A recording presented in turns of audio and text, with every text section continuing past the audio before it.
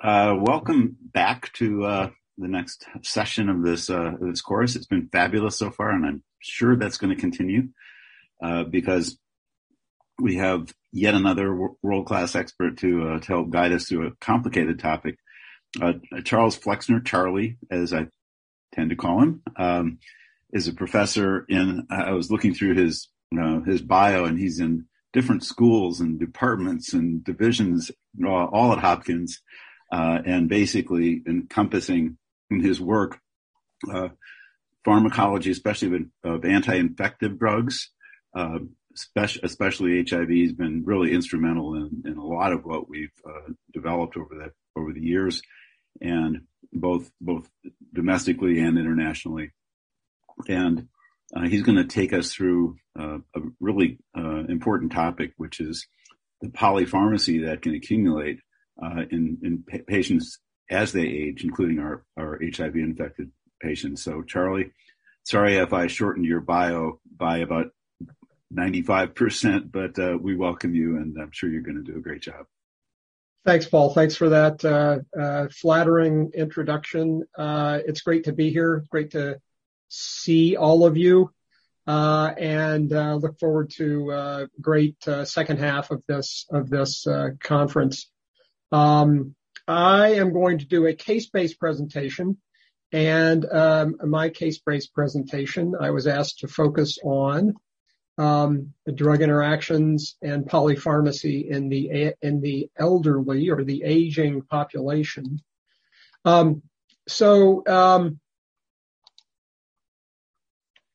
Here are my disclosures. And here are our learning objectives for today. So here's our case. This is a 59-year-old man with a long history of HIV infection who was heavily treatment experienced, as you will soon see from his current ARV regimen. And he was referred from the urology clinic for advice about a drug regimen for prostatic hypertrophy and urethral obstruction, and specifically finding a regimen that would be compatible with his current antiretroviral drugs. He's previously healthy except for gastrointestinal reflux disease, history of depression, and a history of a variety of sexually transmitted infections. He's currently taking etravirine 400 milligrams per day, darunavir 800 milligrams per day, cobicistat 150 milligrams per day, and dolutegravir 50 milligrams per day, all given once a day at the same time. He's also taking omeprazole 20 milligrams per day, Maalox 30 cc's as needed for reflux, sertraline for depression 50 milligrams per day, and is still taking trimethoprim sulfa because of a low CD4 count. So let's talk about polypharmacy in HIV and how big the problem is. This is a figure from a paper published by Janice Schwartz at a geriatrician at UCSF in 2007, looking at the increase in prescription medications with aging. And the top of the figure shows individuals in the decile of 65 to 74 years of age, and in the bottom are people over 75 years. And what you can see is that in pretty much all drug categories here, there's an increase in the number of prescriptions with aging, and in both men and women. And not surprisingly, the drug categories most commonly being used in these older individuals are drugs for cardiovascular disease, diabetes, antidepressants, and anticoagulants. So this leads me to our first audience response question. We're going to have several of these embedded in my presentation. So Stephanie, if we could flash that. In the Danish HIV cohort study in 2010, what prescription of patients over the age of 59 were taking 5 or more non-HIV prescription drugs? So this is, I'm asking you about the non-HIV prescription drugs, not the HIV prescription drugs. So Stephanie, let's give people about 10 seconds to answer this question. Your choices are 10%, 20%, 30%, 40%, 50%, or more than 50%. And let's see what people think. Okay, so the plurality thought more than 55%. More than 50%, 35% of you. Another almost 20% said 50%, and 28% said 40%, 15%, 30%. So the right answer here, it turns out, is 40%. So 40% of patients over the age of 59 in this study of 18,190 HIV-infected patients in the Danish HIV cohort, including the HIV 3,638 HIV-infected patients and plus controls.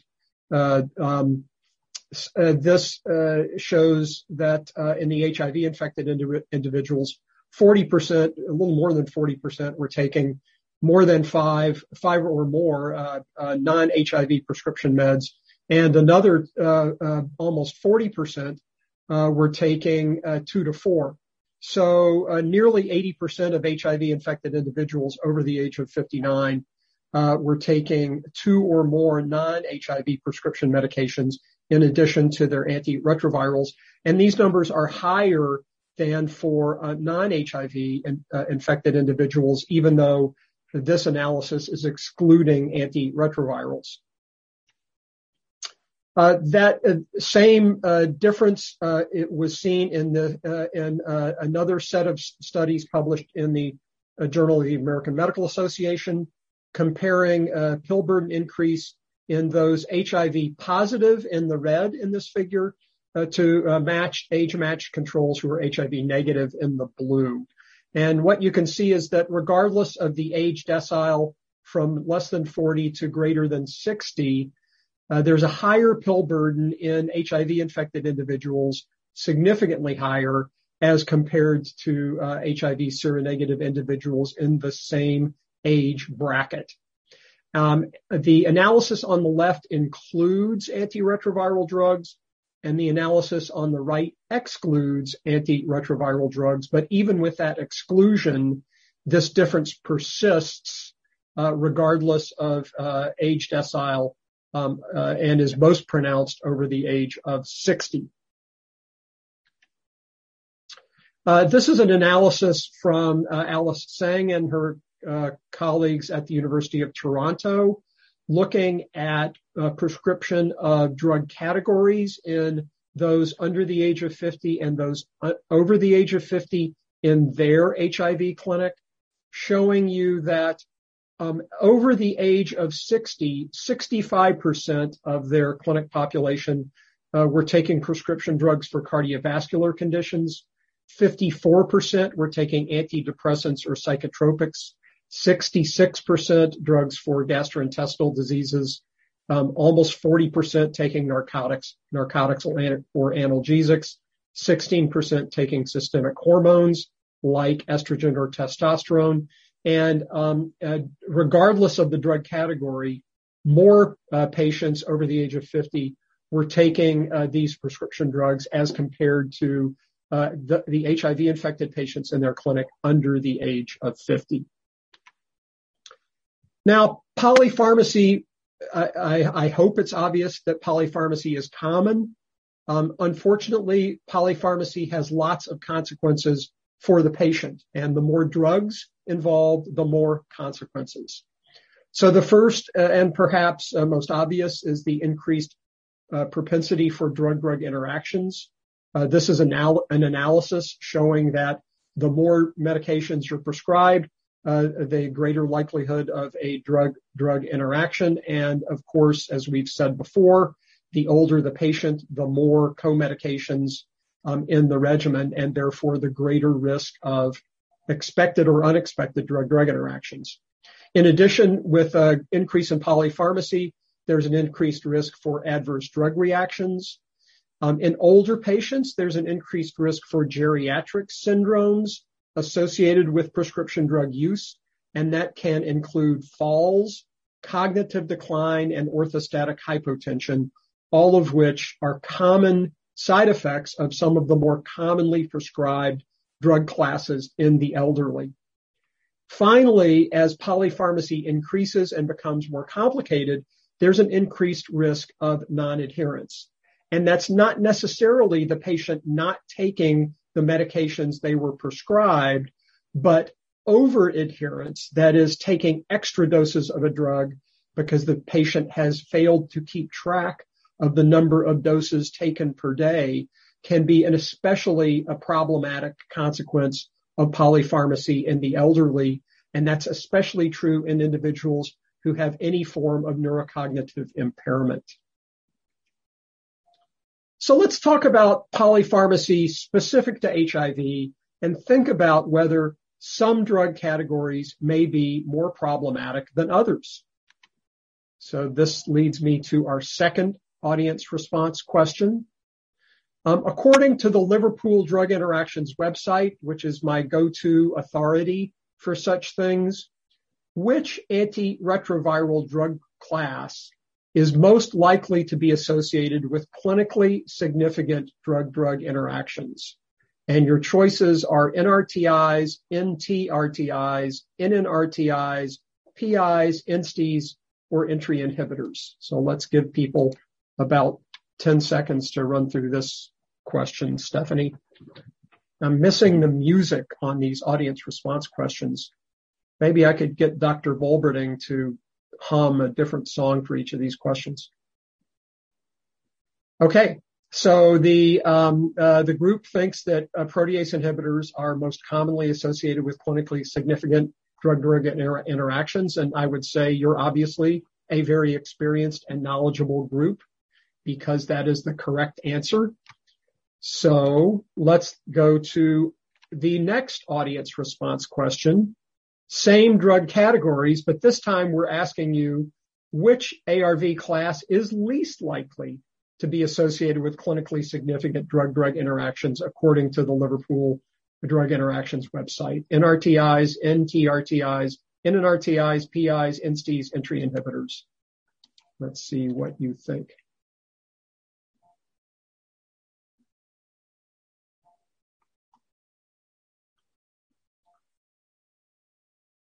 Okay, 40% of you said INSTIs. That is the correct answer. NRTIs are a close second, but again, good going on your part. And obviously, this is an audience that knows a lot about their antiretrovirals. So this is a figure taken from the data from the Liverpool Drug Interactions website, looking at about 750 co-medications. The green here means no potential interaction. The amber is an interaction of clinical relevance. The red is a drug that should not be co-administered, and the yellow is a potential weak interaction. And what you can see, green is good. The biggest chunk of the pie that's green is highest for dolutegravir and bictegravir.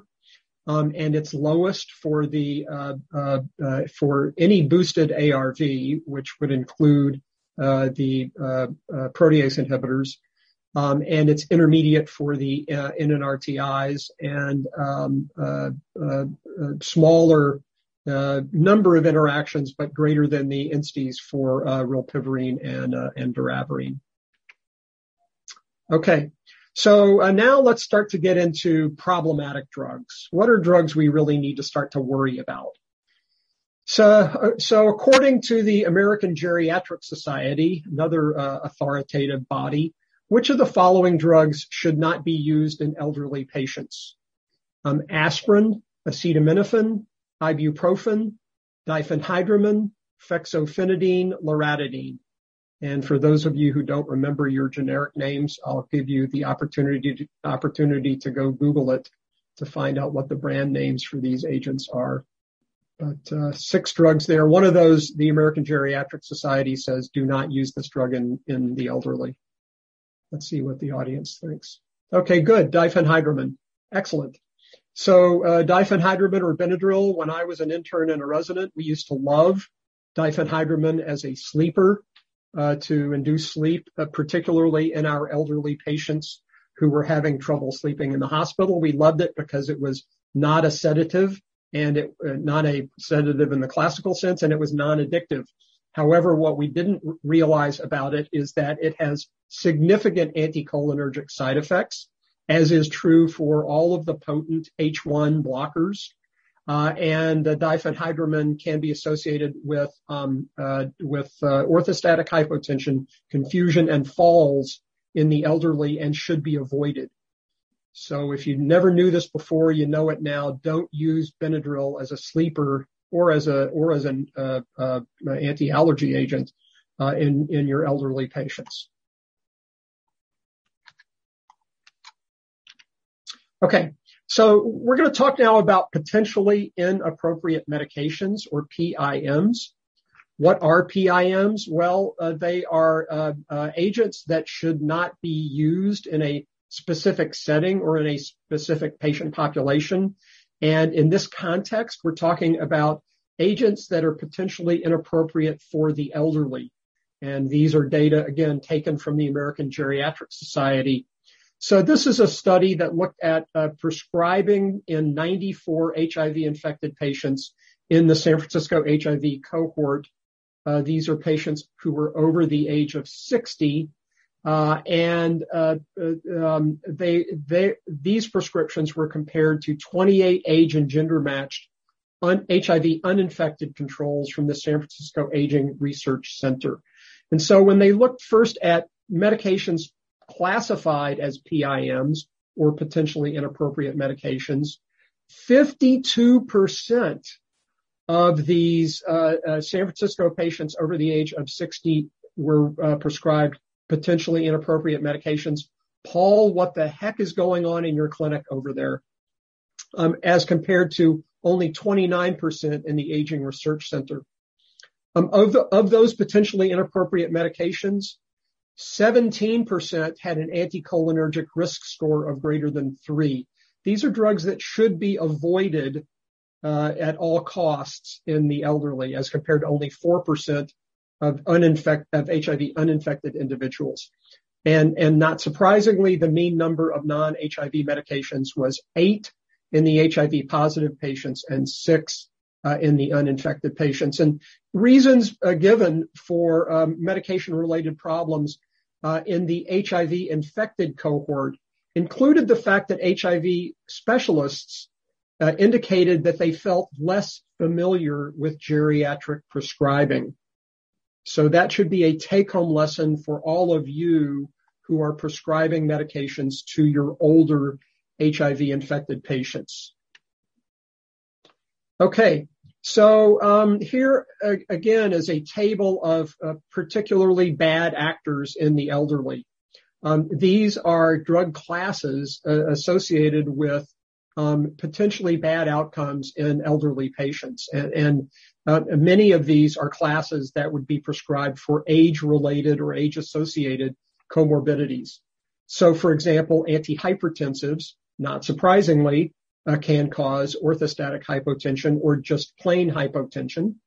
Benzodiazepines are a class I hope we all learn to avoid in the elderly because of increased sensitivity to sedative effects and confusion. There's increased sensitivity to opioids, to beta blockers, and also to diuretics in the elderly. And finally, as I mentioned before, I'm going to sound a bit like a broken record here. Drugs with anticholinergic side effects definitely need to be avoided in the elderly because of agitation, confusion, dry mouth, constipation, urinary retention, drop in blood pressure, and falls.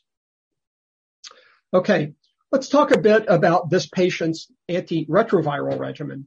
Think about its potential for causing drug-drug interactions, and what do we need to know in an older patient who may be heavily treatment experienced and may be taking an atypical antiretroviral regimen. So let's start with a combination of dolutegravir and etravirine. Can dolutegravir and etravirine be administered without dose modifications? Well, we know that etravirine reduces the concentrations of dolutegravir because it is a P450 inducer. And co-administration of these two drugs is contraindicated in the FDA package inserts, except in the presence of darunavir-ritonavir, or presumably darunavir-cobicistat, which is what today's patient was taking. So probably atravirine, dolutegravir, darunavir, and cobicistat as a 4-drug combo would be acceptable in terms of drug-drug interactions. One interesting thing about today's patient, however, is the atypical atravirine dose. Instead of taking atravirine at the approved dose of 200 milligrams twice a day, our patient today was taking atravirine as 400 milligrams once a day, and one has to wonder whether that could change the drug interaction potential or the P450 inducing potential of atravirine. It's an interesting question for which there happens to be no published data. Okay, what about darunavir-ritonavir or darunavir-cobicistat and atravirine? Can they be co-administered without dose modification? Well, we know that atravirine reduces cobicistat concentrations and therefore would reduce darunavir concentrations in the 3-drug combo. And in the FDA package inserts, co-administration is contraindicated. But one wonders about whether the way in which atravirine is being used in this case as a double dose given once a day might change the potential drug interaction. What we do know is, despite this, I would say, a typical combination of antiretrovirals, this patient's viral load had been undetectable on this regimen for several years. So at least in this case, the combo appeared to be working, although whether that effect was due to all of the drugs in the regimen or not, I think is speculation. What about administering atravirine in a treatment-experienced patient like our patient today at a dose of 400 milligrams once a day? As I said before, atravirine is only FDA approved as the 200 milligram BID regimen. However, atravirine has a very long systemic half-life, plasma half-life of 30 to 40 hours, which should support once daily dosing. And I think the only reason atravirine has not been approved as a once daily drug is because the company never went to the effort of doing the studies and presenting the data to the FDA to get approval as a once daily drug. We certainly do have clinical trial data, for example, the SENSE trial, showing that a 400 milligram once a day dose of atravirine plus NRTIs was equally efficacious as compared to efaviren's 600 milligrams once a day plus NRTIs. So there are, I think, well done clinical studies showing the benefits of once daily atravirine. All right, let's go back to more typical drug interactions involving non-HIV medications. And let's talk now about drugs for gastrointestinal diseases. So what about proton pump inhibitors and antacids with this kind of a complex antiretroviral regimen? And that leads me to audience response question number 5. Stephanie, if we could bring that up. So according to the Liverpool Drug Interactions website, omeprazole should not be administered with which of the following antiretroviral drugs? Is it atravirine, darunavir, cobicistat, ritonavir, dolutegravir, or omeprazole can be given safely with any of the above? What do you think?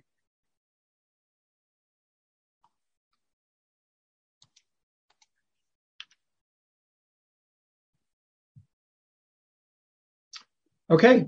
Well, the plurality of you got the right answer. Although this is a complex antiretroviral regimen, omeprazole can actually be given safely with any of these antiretrovirals because their absorption is not pH dependent, and so giving omeprazole does not alter their bioavailability. So this is good news, I think, certainly for this patient. And for others. The major issues with omeprazole revolve around drugs whose absorption is pH dependent, like atazanavir. That would be the most famous one. But this patient was also on PRN Maalox, And we have to think about whether Maalox would alter the absorption of any of the drugs in this regimen. Interestingly, I think many of us would say that if somebody is taking omeprazole 20 milligrams a day, certainly omeprazole 40 milligrams a day, Maalox should not be necessary for heartburn or reflux. And if the patient is still complaining of heartburn or reflux, certainly on a dose of omeprazole 40 milligrams a day, I would wonder about their adherence to their omeprazole rather than supplementing the omeprazole with Maalox, because if taken once a day, certainly a 40 milligram dose of omeprazole should be quite effective for those symptoms.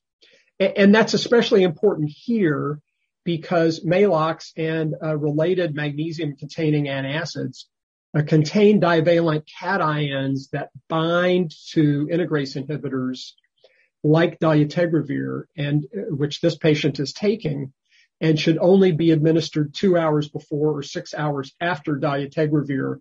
And this patient happened to be unaware of that fact.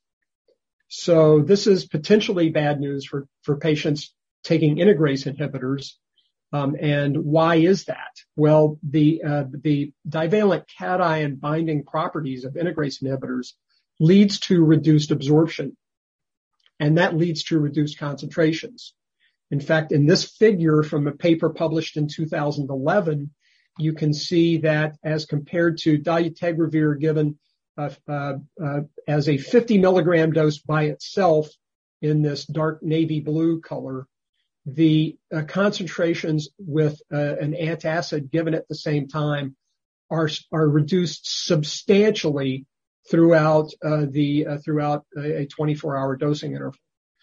If you give the antacid 2 hours after the dolutegravir, you still get a small drop in dolutegravir concentrations, but the trough concentrations are much more similar.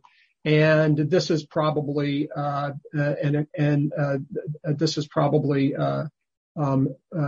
less likely to affect the activity of dolutegravir, especially if you give the antacid 6 hours after administration rather than 2 hours after, as was the case in this study. Unfortunately, this is a pharmacologic effect that is common to all of the integrase inhibitors. And that's because all integrase inhibitors exert their anti-HIV activity by interfering with a magnesium binding domain in the integrase inhibitor, in the integrase enzyme. And so this is an issue that is common to all integrase inhibitors, and you need to remember to warn your patients about using magnesium-containing antacids. In fact, I would argue just simply avoid magnesium-containing antacids in patients taking integrase inhibitors to stay away from this problem. Okay, this patient had a history of depression. He was also taking sertraline. What about the drug interaction potential of sertraline? Well, sertraline is mainly a cytochrome P452D6 substrate. Etravirine, which this patient was taking, is a weak 2D6 inducer and could modestly decrease its concentrations. However, darunavir cobicistat is a weak 2D6 inhibitor and could, in theory, increase concentrations. So this could be offsetting interactions. I'd say the clinical impact is unlikely, but I would monitor for sertraline efficacy and increase the dose if needed, because a reduction in concentrations is probably more likely than an increase in concentrations. Dolutegravir would not be expected to have any impact on a sertraline, and because it's neither a cytochrome P450 inhibitor or inducer, and so dolutegravir can be co-administered with a variety of antidepressants without worry about drug interactions. Okay, let's move on to what this case is all about. And that is a referral from the urology clinic to try to come up with a drug regimen that could be safely used with this patient's complex antiretroviral regimen. And so we're going to move now to the 3 words that make every male over the age of 50 break out in a cold sweat the urology clinic. So this patient had prostatic hypertrophy and had a history of urinary outflow obstruction, of urethral obstruction from his enlarged prostate, and was going to be in need of a corrective surgical procedure. But in the meantime, the urology clinic would like to start this patient on a combination of tamsulosin, 0.4 milligrams per day, and finasteride, 5 milligrams per day. These are drugs that can shrink the prostate in someone with significant prostatic hypertrophy. So what do we know about these two drugs, and would there be any problem adding them to this patient's drug regimen? Well, I'm not going to ask you audience response questions about this because I'm guessing most of you don't know a lot about the interactions between tamsulosin, finasteride, and ARVs, but I'm going to tell you what I think you need to know. So let's talk about finasteride first. Can finasteride be safely administered with this ARV regimen? Well, finasteride is a cytochrome P450 3A4 substrate. Etravirine is a cytochrome P450 inducer and could decrease concentrations of finasteride. But darunavir cobicistat is a 3A4 inhibitor and could increase concentrations of finasteride. So this is another one of these situations where you have two possible drug interactions that are working in opposite directions from one another. So what do? Well, I think the clinical impact is unclear, but since finasteride is being administered for symptomatic relief, I would simply monitor for finasteride efficacy, that is, relief of this patient's urinary retention symptoms, and also keep an eye out for unexpected toxicity, which in the case of finasteride would mainly be revolve around unexpected anti-hormonal effects. Again, dolutegravir not being a 3A4 inducer or inhibitor, no interactions expected with dolutegravir. Okay, so that's finasteride. What about tamsulosin?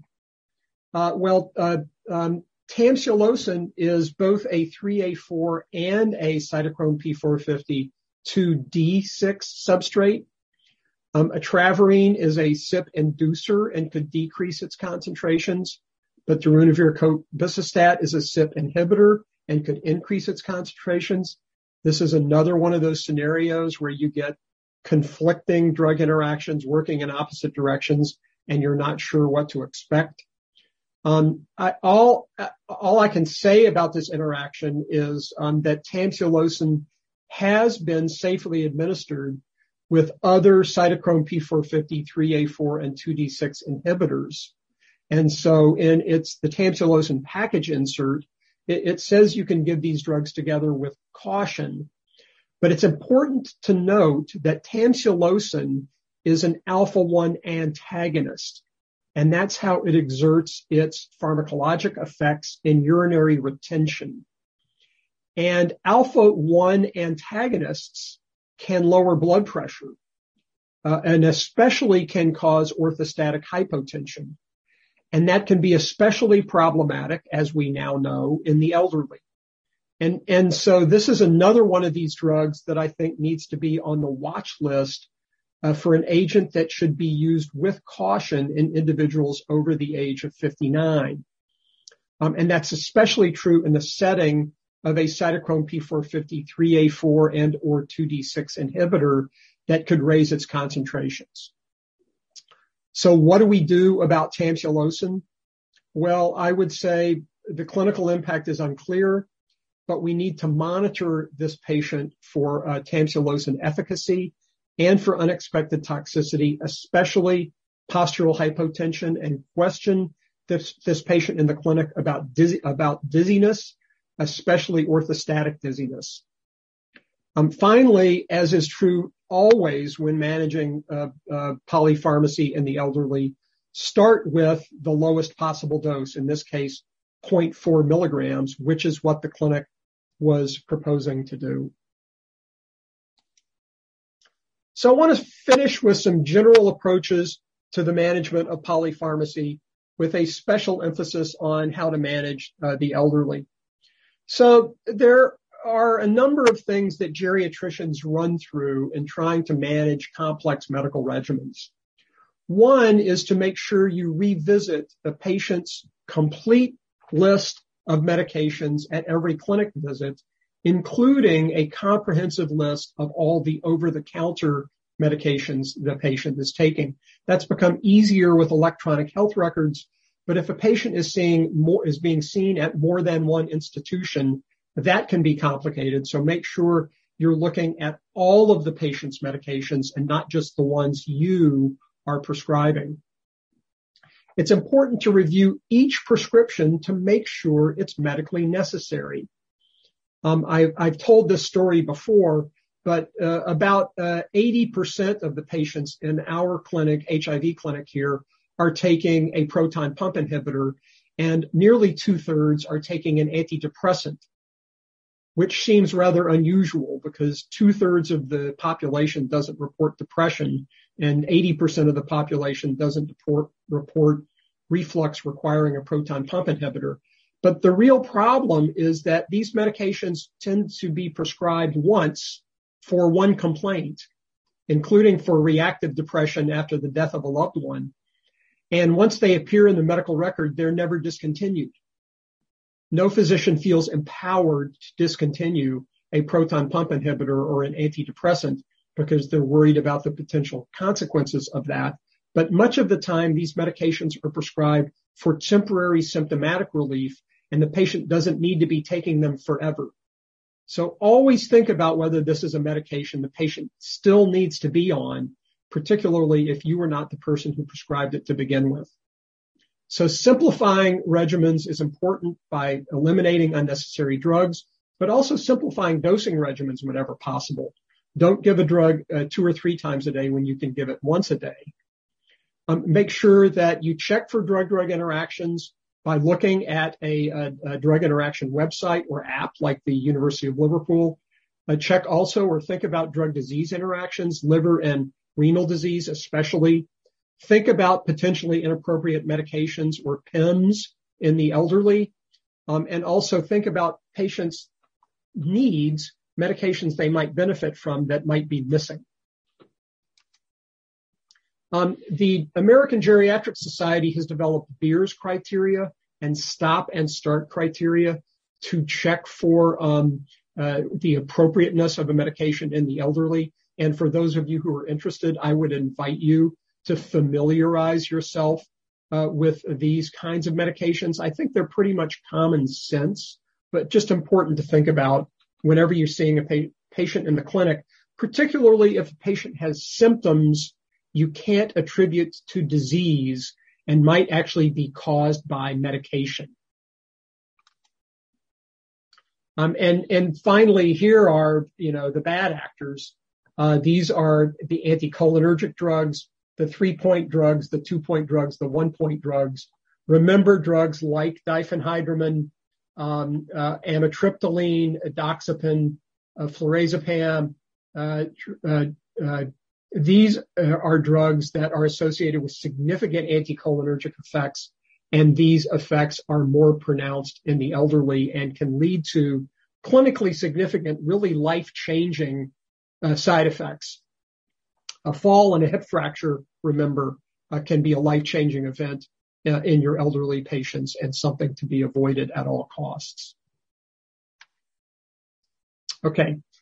Finally, how do you keep track of things like drug-drug interactions? I hope this is obvious, but I like this resource. This is the University of Liverpool drug interaction app. It's available in both an HIV drug and a hepatitis drug format. I think they both contain the same information. It's just the setup is different.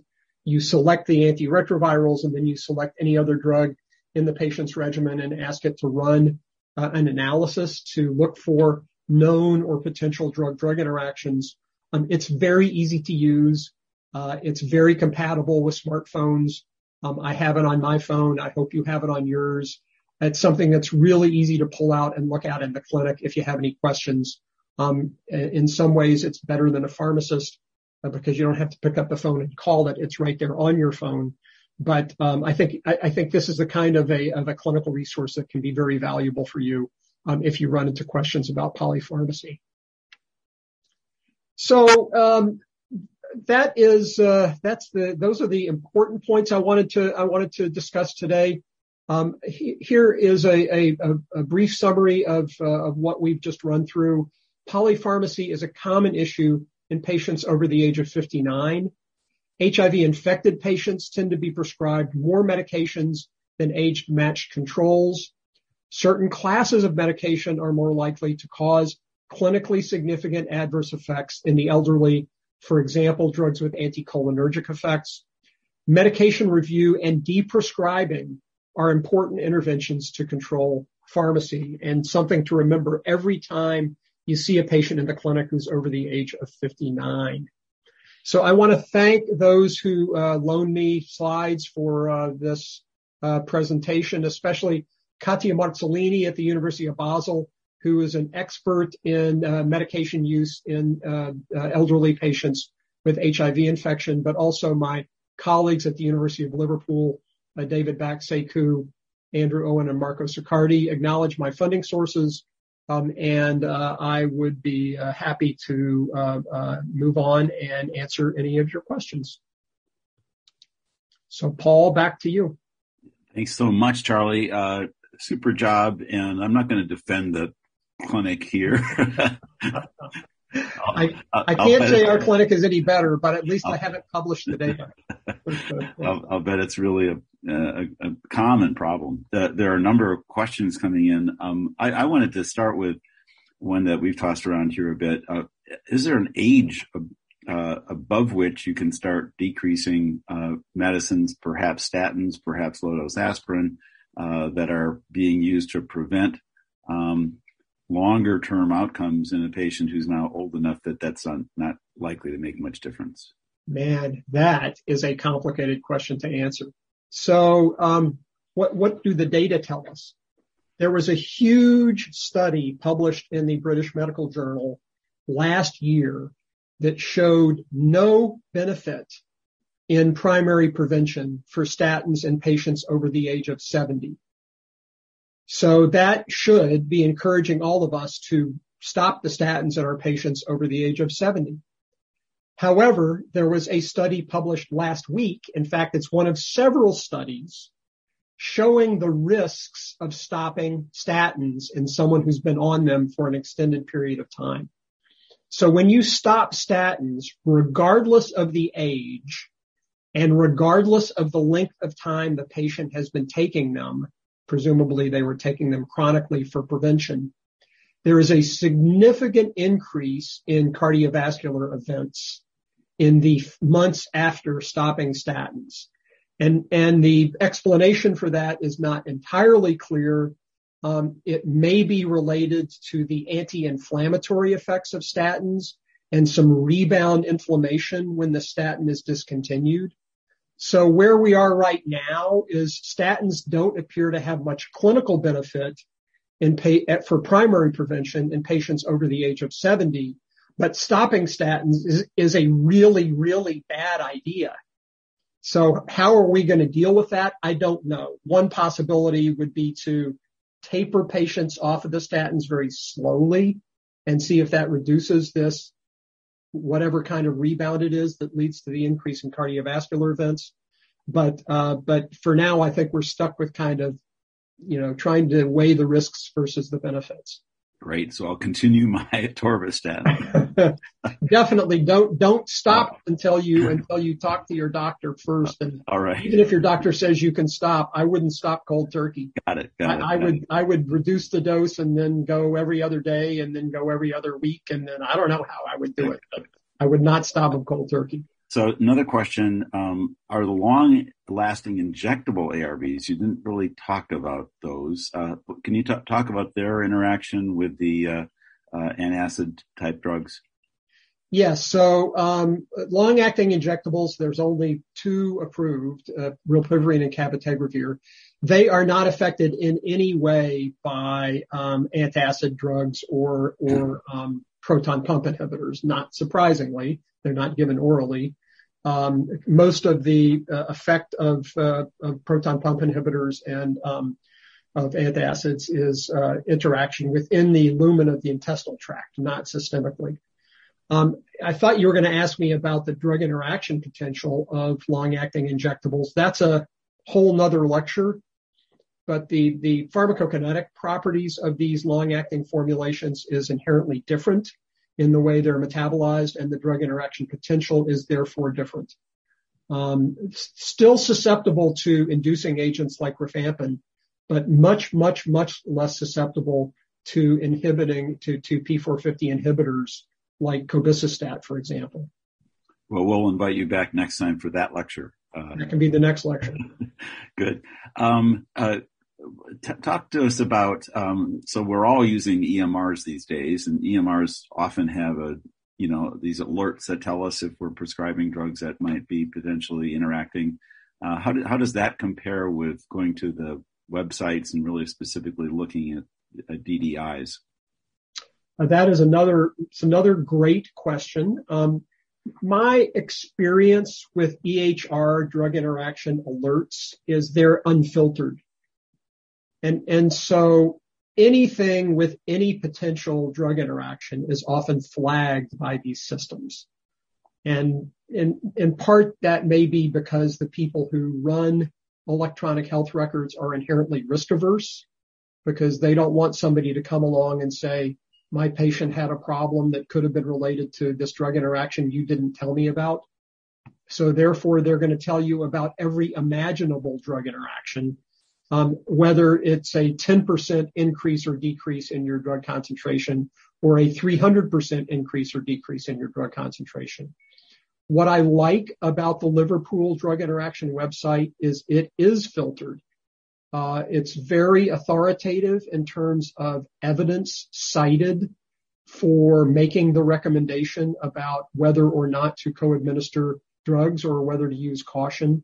And so whenever there's published literature, it will be referenced in that app. And if there's a theoretical reason to expect an interaction, but there's no evidence, they'll tell you that as well. And the other thing I like about the Liverpool app is there is a panel of individuals that includes physicians who review and approve the recommendations before they are posted. And that's not always the case with these micromedex and equivalent pharmacy-based programs, which tend to just give you raw numbers. You know, there was a 14% increase in drug B when given with drug A, and therefore, bip, it appears in your EHR every time you try to put drug A and drug B together. So I would be careful about how well filtered those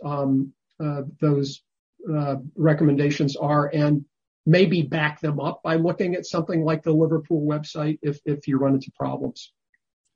Great. Question about the Beers criteria.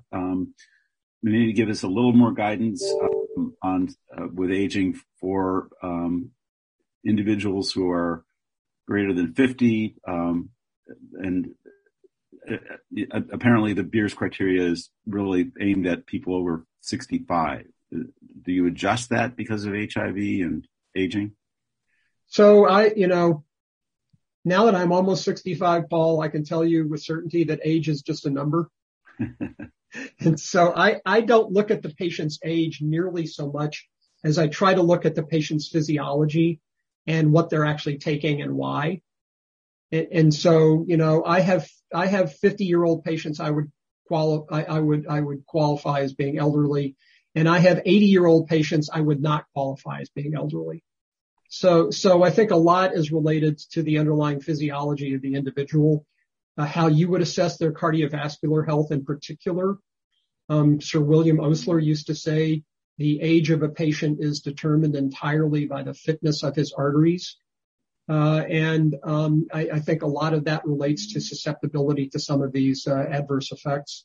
So I think Beers criteria are good for giving you general guidance about categories of drugs that can produce trouble in people who have an elderly phenotype.